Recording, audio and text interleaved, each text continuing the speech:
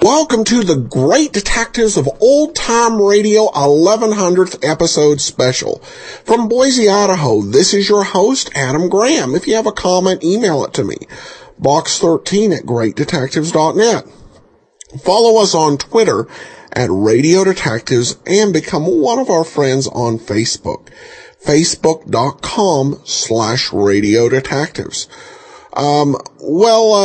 Before we get started, I want to say that today's program is brought to you by the financial support of our listeners. Thanks so much for your support. You can support the show at support.greatdetectives.net.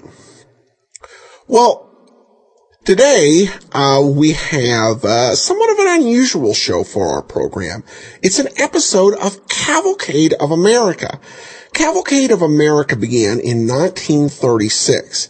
And really, it was sponsored by the chemical maker DuPont, and it focused on telling great stories from American history. In the early years, most of these stories were completely true and faithful adaptations of history. As time went on, they focused on other educational programs. Certainly, there were some great true stories, but sometimes they would focus on a principle or an agency or some sort of initiative using a fictitious situation, such is the case with today's episode. And I'm also very pleased to say we have a great star for you for today, Gregory Peck. This episode was first aired May the 5th, 1947, when Peck was really in the midst of a long run of highly acclaimed roles.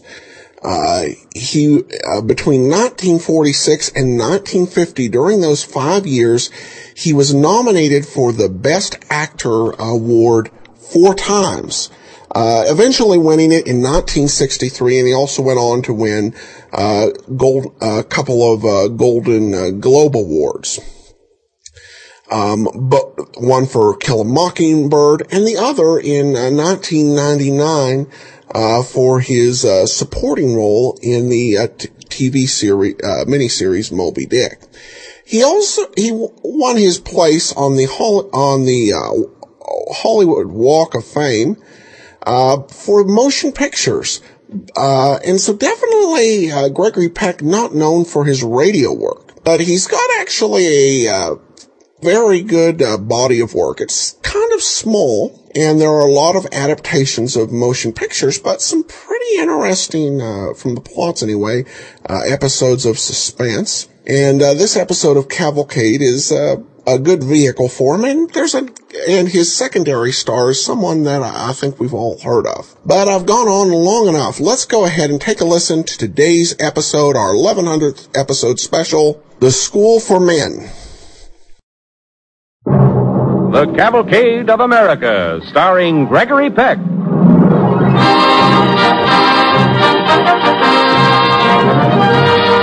Tonight, the DuPont Company brings you School for Men, starring Gregory Peck on The Cavalcade of America.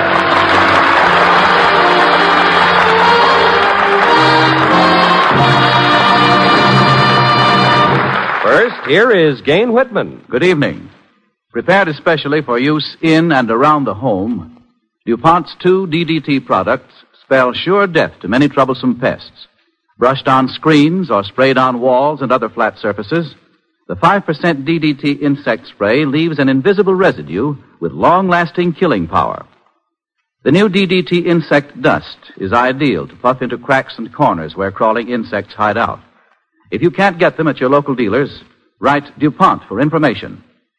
DuPont DDT Insect Spray and DDT Insect Dust are 2 more of the DuPont Company's better things for better living through chemistry.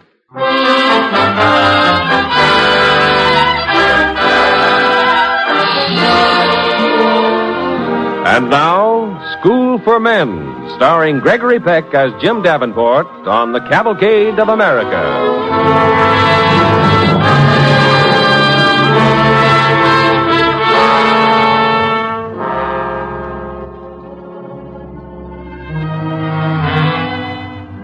Don't let the title of tonight's play fool you. This is a mystery.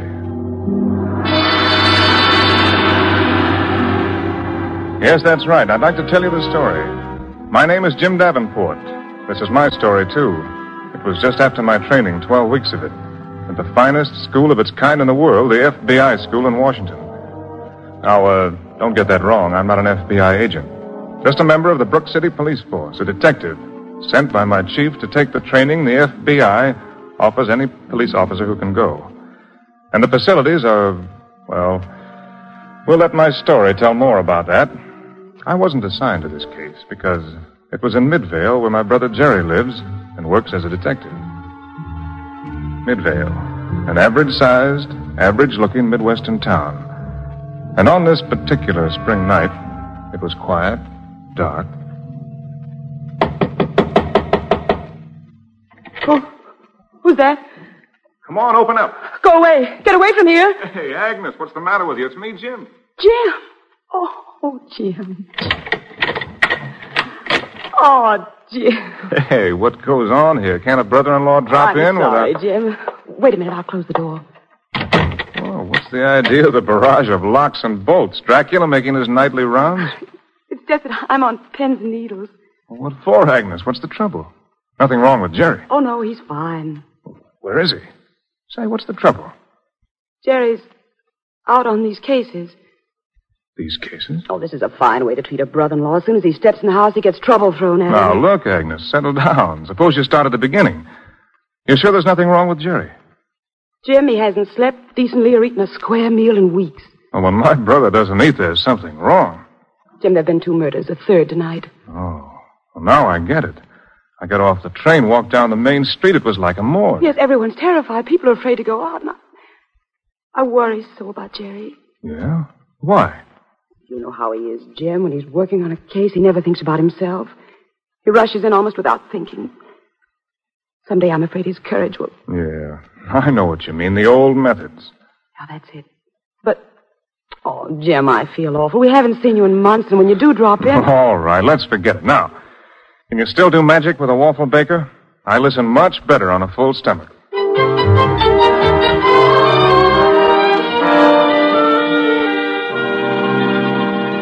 Yeah, Jim, this guy's got the devil's luck and brain. Yeah, but there must be some lead, Jerry. Something you can pick up. Well, that's what we thought after the first murder. We hit a wall. What about the second murder? Same thing. Now this one tonight.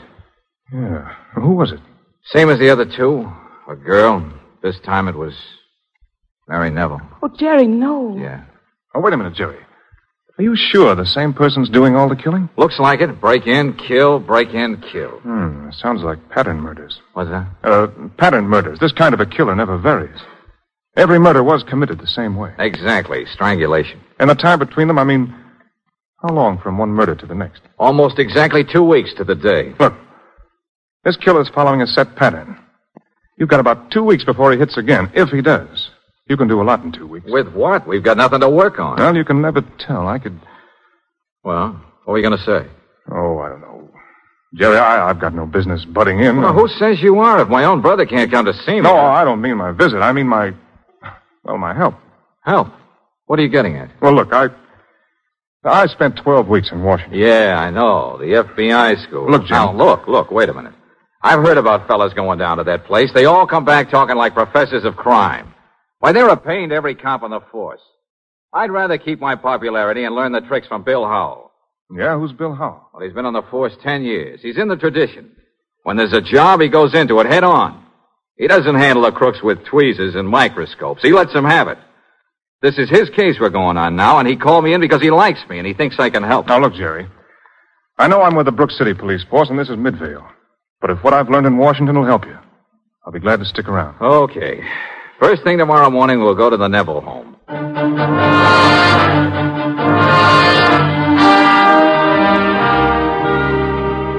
You see, Jim, just like I said, the killer's smart. Yeah, but he'll slip sometime. That's what we said 6 weeks ago. Oh, hiya, Bill. Jim, this is Bill Howell, best detective on the force. Bill, my brother Jim. How are you, Bill? Okay.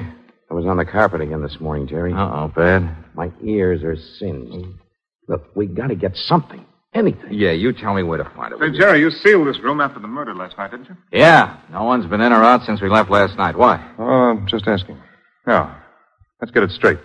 The murderer broke in this window. Well, first he cut that screen so he could pry open the window latch. No, it's copper. Hmm? The screen, it's copper. Yeah. He had to cut all around to get in. That's nothing new. We saw that last night. Now, wait a minute, Bill. What are you driving at, Jim? Well, this window's, it's out of the way over here at this side of the house. Where are you going? Look, there are 3 other windows towards the front of the house. Much easier to get at. But this killer picks the one that's the hardest to get at. Uh-huh. Go ahead. What is Why? Why? The window he broke into is almost covered with shrubbery from the outside. it? Yeah. What's on your mind, Jim? Well, this murder was committed while it was dark.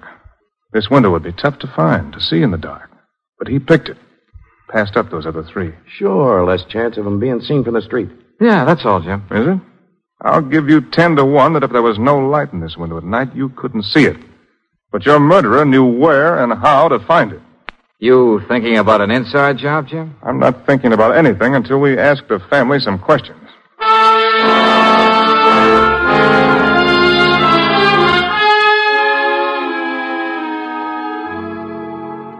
But we have only one servant, a maid. Surely you don't think that she... Oh, no, we don't. But was anyone in the house who might have looked it over, who might have seen that that window was the most protected from the street? I don't know. I can't be expected to remember something like that at a time like this. No, of course not. Thank you, Mrs. Neville. Is that all you wanted? Well, for now, yes. What are you doing to find the man who killed my girl? What are you doing? Nothing, that's what, nothing. He killed 3 people already, and he'll do it again while you... Look, you better get some rest, Mrs. Neville. Sorry. It's okay, Mrs. Neville. We know. I'll be in my room if you want. What are we doing? Well, what are we doing? Banging our heads against a wall, that's what we're doing. Joe think it was an inside job, Jim? No, I didn't say that. I just thought that it might have been someone who knew that window was there. Look, a dozen strangers come into a house in a month, Jim. Milkman, gasman, waterman, grocery delivery, dry cleaners, laundryman. Yeah. We can't check all of them. What are you doing? Say, did you see this? What have you got? It's a thread that was on the floor. Let me see it. Well, what about it? Well, was it here when you looked last night? I didn't see it. It'd be easy to overlook against the carpet. Sure, but maybe it's something you've been waiting for. A thread, not even an inch long. It could have come from anything. I know that. Well, do you want it? If you're thinking it might have come from the killer's coat, no dice. Why? We examined the cut edges of the screen with a magnifying glass, thinking maybe he might have caught his coat. But he didn't. He came through clean as a whistle. Well, let me have this thread, will you? What are you going to do with it? I'd like to send it down to Washington. Washington? Yeah, to the FBI lab there. And they'll tell us what? All about it. The FBI lab in Washington gives every police force in the country the best laboratory of its kind in the world. Take advantage of it, Jerry. Bill. You're in a blind alley now. This thread might tell you something. What can you lose?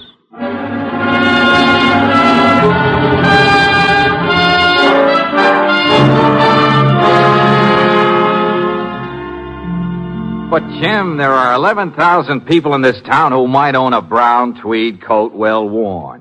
Why, that report from the FBI lab doesn't help. No, you didn't read all of it. They found traces of sodium thiosulfate on the thread. What's that? Well, they sent along a list of uses for the chemical. Look at these last 3 I checked. Uh-huh. What's the matter with the rest of the list? There's a flock of uses. No, too unlikely. But it's used for paper bleaching. Anybody in Midvale manufacture paper? No. No, in the next, ink manufacture. No dice there. And a third is photography. Photography. Yeah, sodium thiosulfate is commonly called hypo. Used in photography to fix prints and negatives after development. Photography. Photographer. Hey, Jim, maybe your gimmick is right. A photographer would be able to get into a house. He'd be there a long time. Plenty of time to case the place. I suggest we go back to the Neville home and ask a few questions.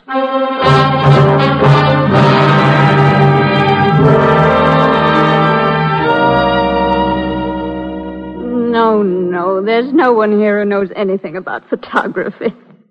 What's that got to do with my marriage? Well, it's just a check, Mrs. Neville. Now, did Mary have any recent photographs made? Photographs? Why, yes. Who took it? I don't know.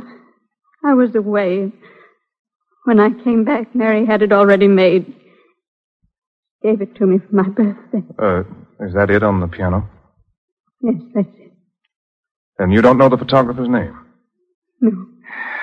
And the only one who could tell us would be Mary. Mrs. Neville, we're going to take that photograph. We'll return it later.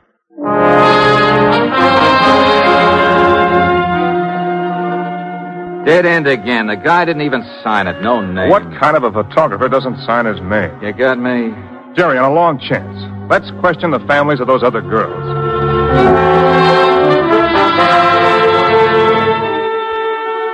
No, I don't remember who it was. But he did come to the house and take my sister's picture. And shortly after, your sister was killed. Yes, that's right. Now, think hard, please. What was his name? I can't remember. Oh, please, how was I to know it would be important? Well, you couldn't know. But we'd like to take that photograph.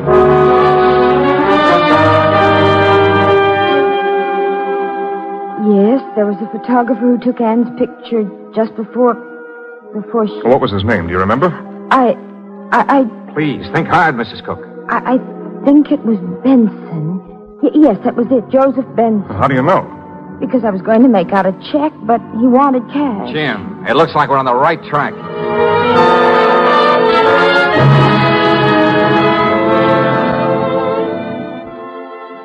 "11 photographers in the phone book and not one named Benson." Well, Mrs. Cook was wrong. Or maybe not, Jerry. It doesn't have to be his right name. Maybe he's not even a real photographer. Just use that excuse to get into the houses and look them over. I don't think so. Look at it this way. To take those photos, and they're good, he'd have to have equipment. Camera, lights, darkroom. Does that sound reasonable? Yeah, sure.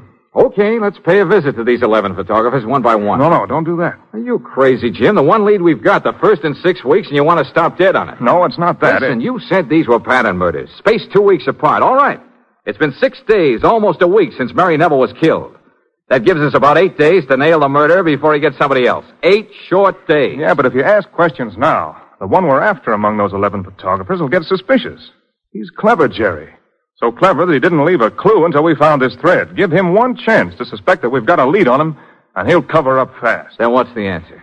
Well, I'm going to send these 3 photographs to the FBI lab in Washington. Have them checked for fingerprints and a few other things. But that'll take time, Jerry. Just a couple of days, and we've got 8. Let's hope we learn something.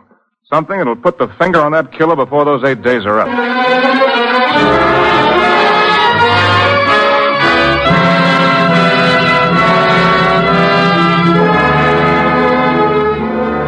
You are listening to School for Men, starring Gregory Peck as Jim Davenport, with Robert Bailey as Jerry on the Cavalcade of America. Sponsored by the DuPont Company, maker of better things for better living through chemistry.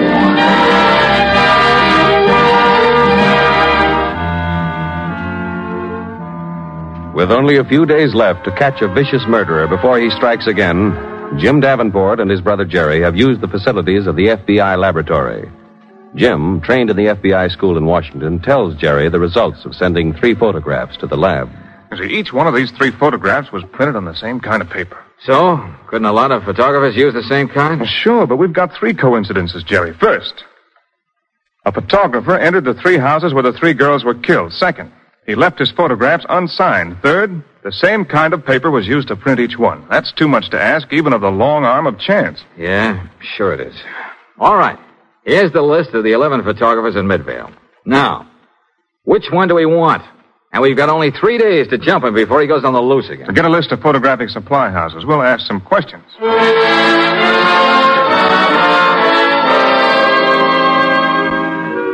Well, let's see. We supply all the shops with that paper. Well, do you ever supply directly to photographers? Very seldom. We're wholesale. Photographer usually gets his discount at the shops he deals with. All right, let's have a list of the shops you supplied in the last 3 or 4 months. Right here. There are only 4. The Acme Camera Shop, the Iris, Miller's Photo and Hobby Shop, and the Grand Central Camera Store. Address is right there.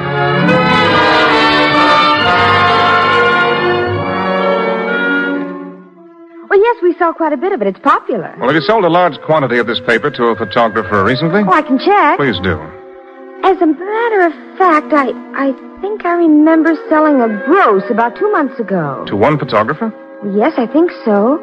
He showed me his business card, and I gave him the regular trade discount on the gross of paper. Have you got his name there? Yes, and his studio address. Let's see, Hubert Carson, 515 Laurel Way. Well, that's just around the corner.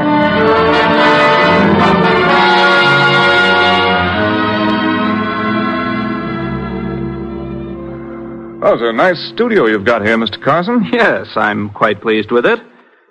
Can I help you, Mr. Davenport. Davenport? The name sound familiar? No, I don't think so. Well, you do very nice work. Thank you. Say, isn't that a photo of the Neville girl? Oh, yes, it is. I took her picture just about a week before the horrible tragedy. Poor girl. Lovely, too. About a week before? Yes. When I read about the terrible tragedy, I could hardly believe it. So I imagine it was a shock. Dreadful. But you came to see me about... Some work I want done. I'm not quite sure what I want. Perhaps you'd like to see some samples of my work. I mean, other than these hanging in here. Yes, I would very much. Well, if you'll step into the display room... Oh, just bring a couple in here. I'd like to look at these color prints. Oh, certainly. I won't be a moment. No hurry, Mr. Carson. No hurry.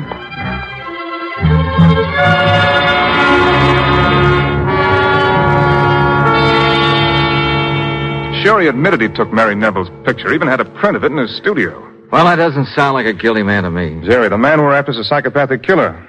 He'd feed his insane ego on news of his crimes. He'd want things around him to remind himself of his imagined superiority.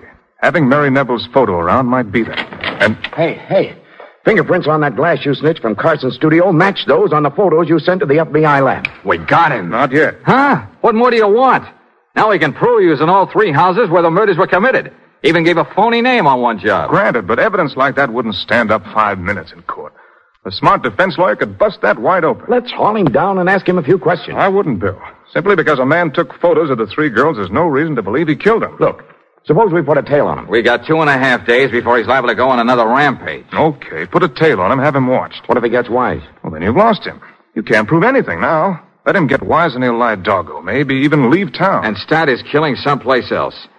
Oh, we're up another tree. Oh, look, Jerry, Bill. I sent something else to Washington. Huh? What? A knife I found in his studio. Knife? But the murders weren't committed with a knife. I know, but the copper screen in the Neville home was cut with a knife or something like it. So? If there's even a minute trace of copper on Carson's knife, the FBI lab will find it. And that'll be it. Now, one more thing. The newspapers are yelling for something. Give it to them. What? Tell them you've got a lead. You mean tip our hand, let Carson know? Are you crazy? No. Tell the papers about the thread from a wool jacket. A brown coat. I don't get it. If Carson's our man, he may try to get rid of that coat.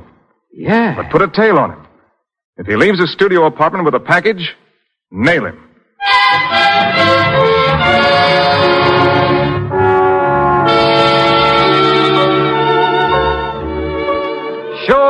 Sure. He left his studio apartment 12 times. And no package. No.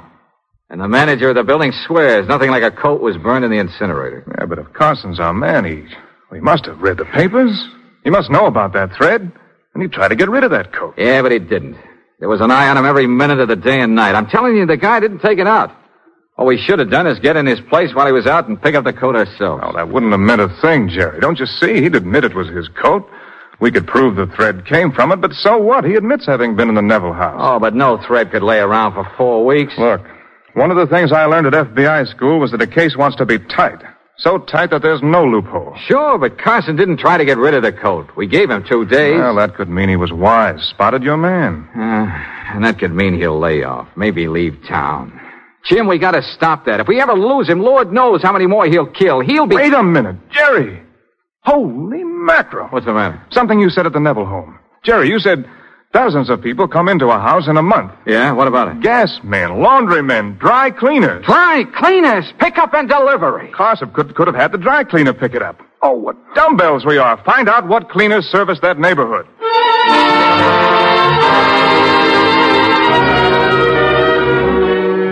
Carson, here it is. My driver picked it up. You're sure that's the coat? Well, here's the tab, Hubert Carson. Oh, another dead end. This coat's not brown, it's blue. Oh, well, it was brown. Brown? Look now.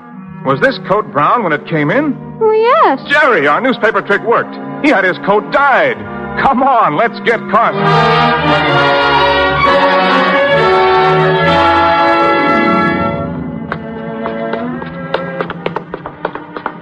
Take it easy, Jerry. Easy? What for? You said we've got all we need. Sure, but remember, Carson's killed 3 times.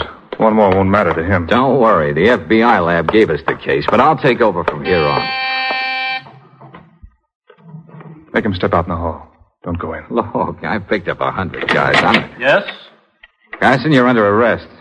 Arrest? Now, don't argue. Get dressed and come on. But what's this all about? You know. Want me to come in after you? Well, do you mind if I get my coat? No. Wait a minute. Stand where you are, Carson. What's the matter? Just this. There's a gun in his coat pocket. And why not? With all these crimes... Save it. Very well. Now, may I have my hat? Or do you think I have a gun in that? Go ahead, Carson. Look out, Jerry! Oh! Hey, he did have a gun in that hat. You see, Jerry, it would have been much better if he'd been made to step out in the hall. You two are pretty smart. Yeah, and we're getting smarter. Get moving, Carson. Get out of here. Well, I've got him covered, Jerry. What's the rush? Brother, I'm in a hurry. With all these things I learned about the FBI on this case, and now that I find myself still alive, I'm going to pay a visit to dear old Washington. Come on, Carson. You're making me late for school.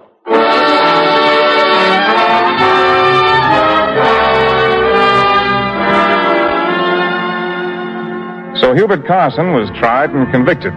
My brother Jerry's in FBI school now. But when his 12 weeks are over, he'll go back to Midvale and teach the others on the force. He'll know, like every other police officer, that the FBI laboratory stands ready at all times to aid local law enforcement by brilliant scientific methods. And the result, a more and more effective fight against crime by men equipped with the best training America has to offer. The best in the world.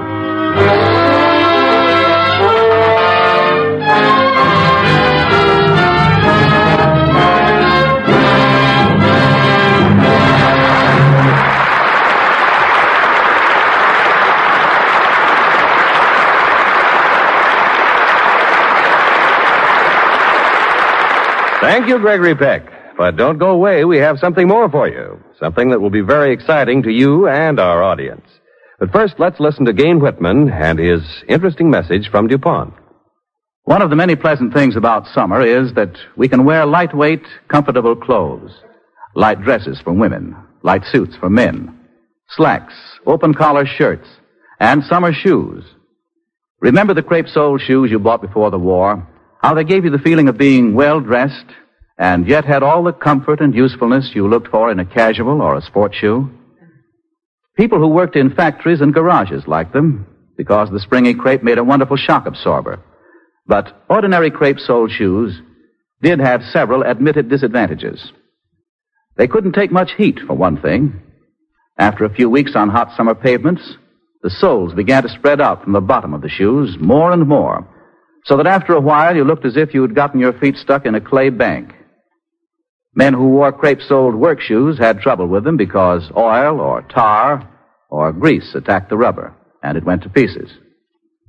Now, a number of shoe manufacturers have crepe-soled shoes on the market which resist the action of heat, sunlight, and oil. Instead of natural rubber, they are using DuPont neoprene. Crepe soles of neoprene can be worn in the warmest weather without danger of spreading. The neoprene soles do not become soft and sticky, which means that they will not pick up and track dirt. And what is more, the neoprene crepe is tougher than natural rubber. In addition to the popular amber color, neoprene crepe soles can be furnished in bright, attractive, fast shades, which makes it possible to obtain a wider variety of styling for women's and men's shoes. If you buy a pair of shoes this summer with neoprene crepe soles, you'll learn for yourself how much better they are. This is a typical example of applied chemical science. Soles of natural rubber were good, so good that people bought them even knowing they had faults. But now chemical research has developed soles which have the good points of natural rubber and in which, through the use of DuPont neoprene, The faults have been corrected.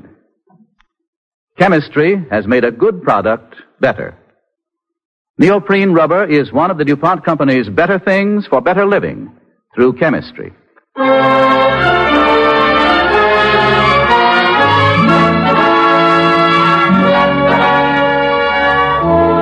During the past seasons, the DuPont Cavalcade of America has brought you Hollywood's most famous picture stars.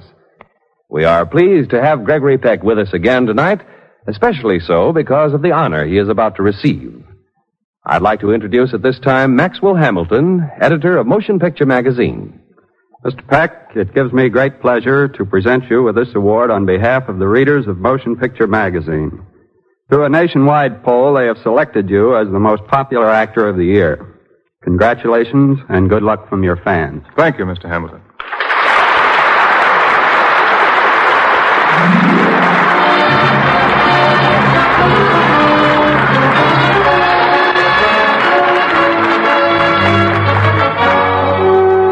If one of America's greatest newspaper men had not happened to attend a public auction on the day his future career was hanging in the balance, he might have deserted journalism and become a lawyer.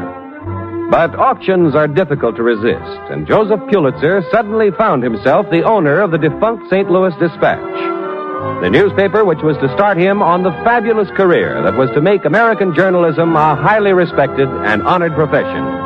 Be sure and listen next Monday to Page One, the story of Joseph Pulitzer, starring John Hodiak on the Cavalcade of America.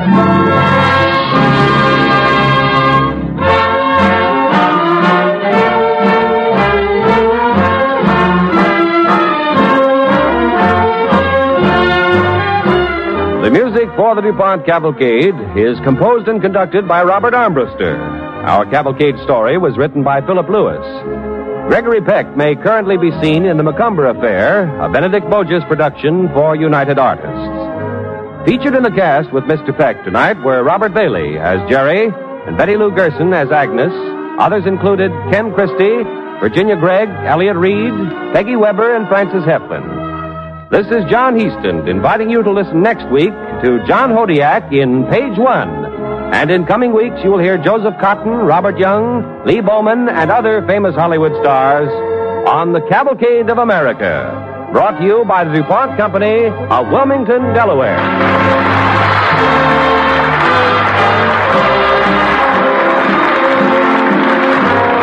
Cavalcade of America came to you from Hollywood. This is NBC, the national broadcasting company.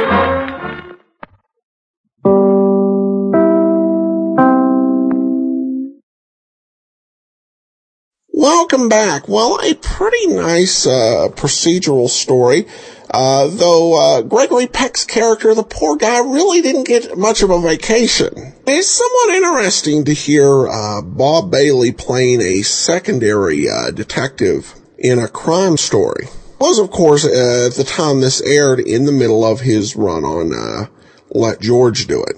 The main point, of course, was to illustrate the utility of the FBI laboratory as well as the training that the FBI offered to law enforcement.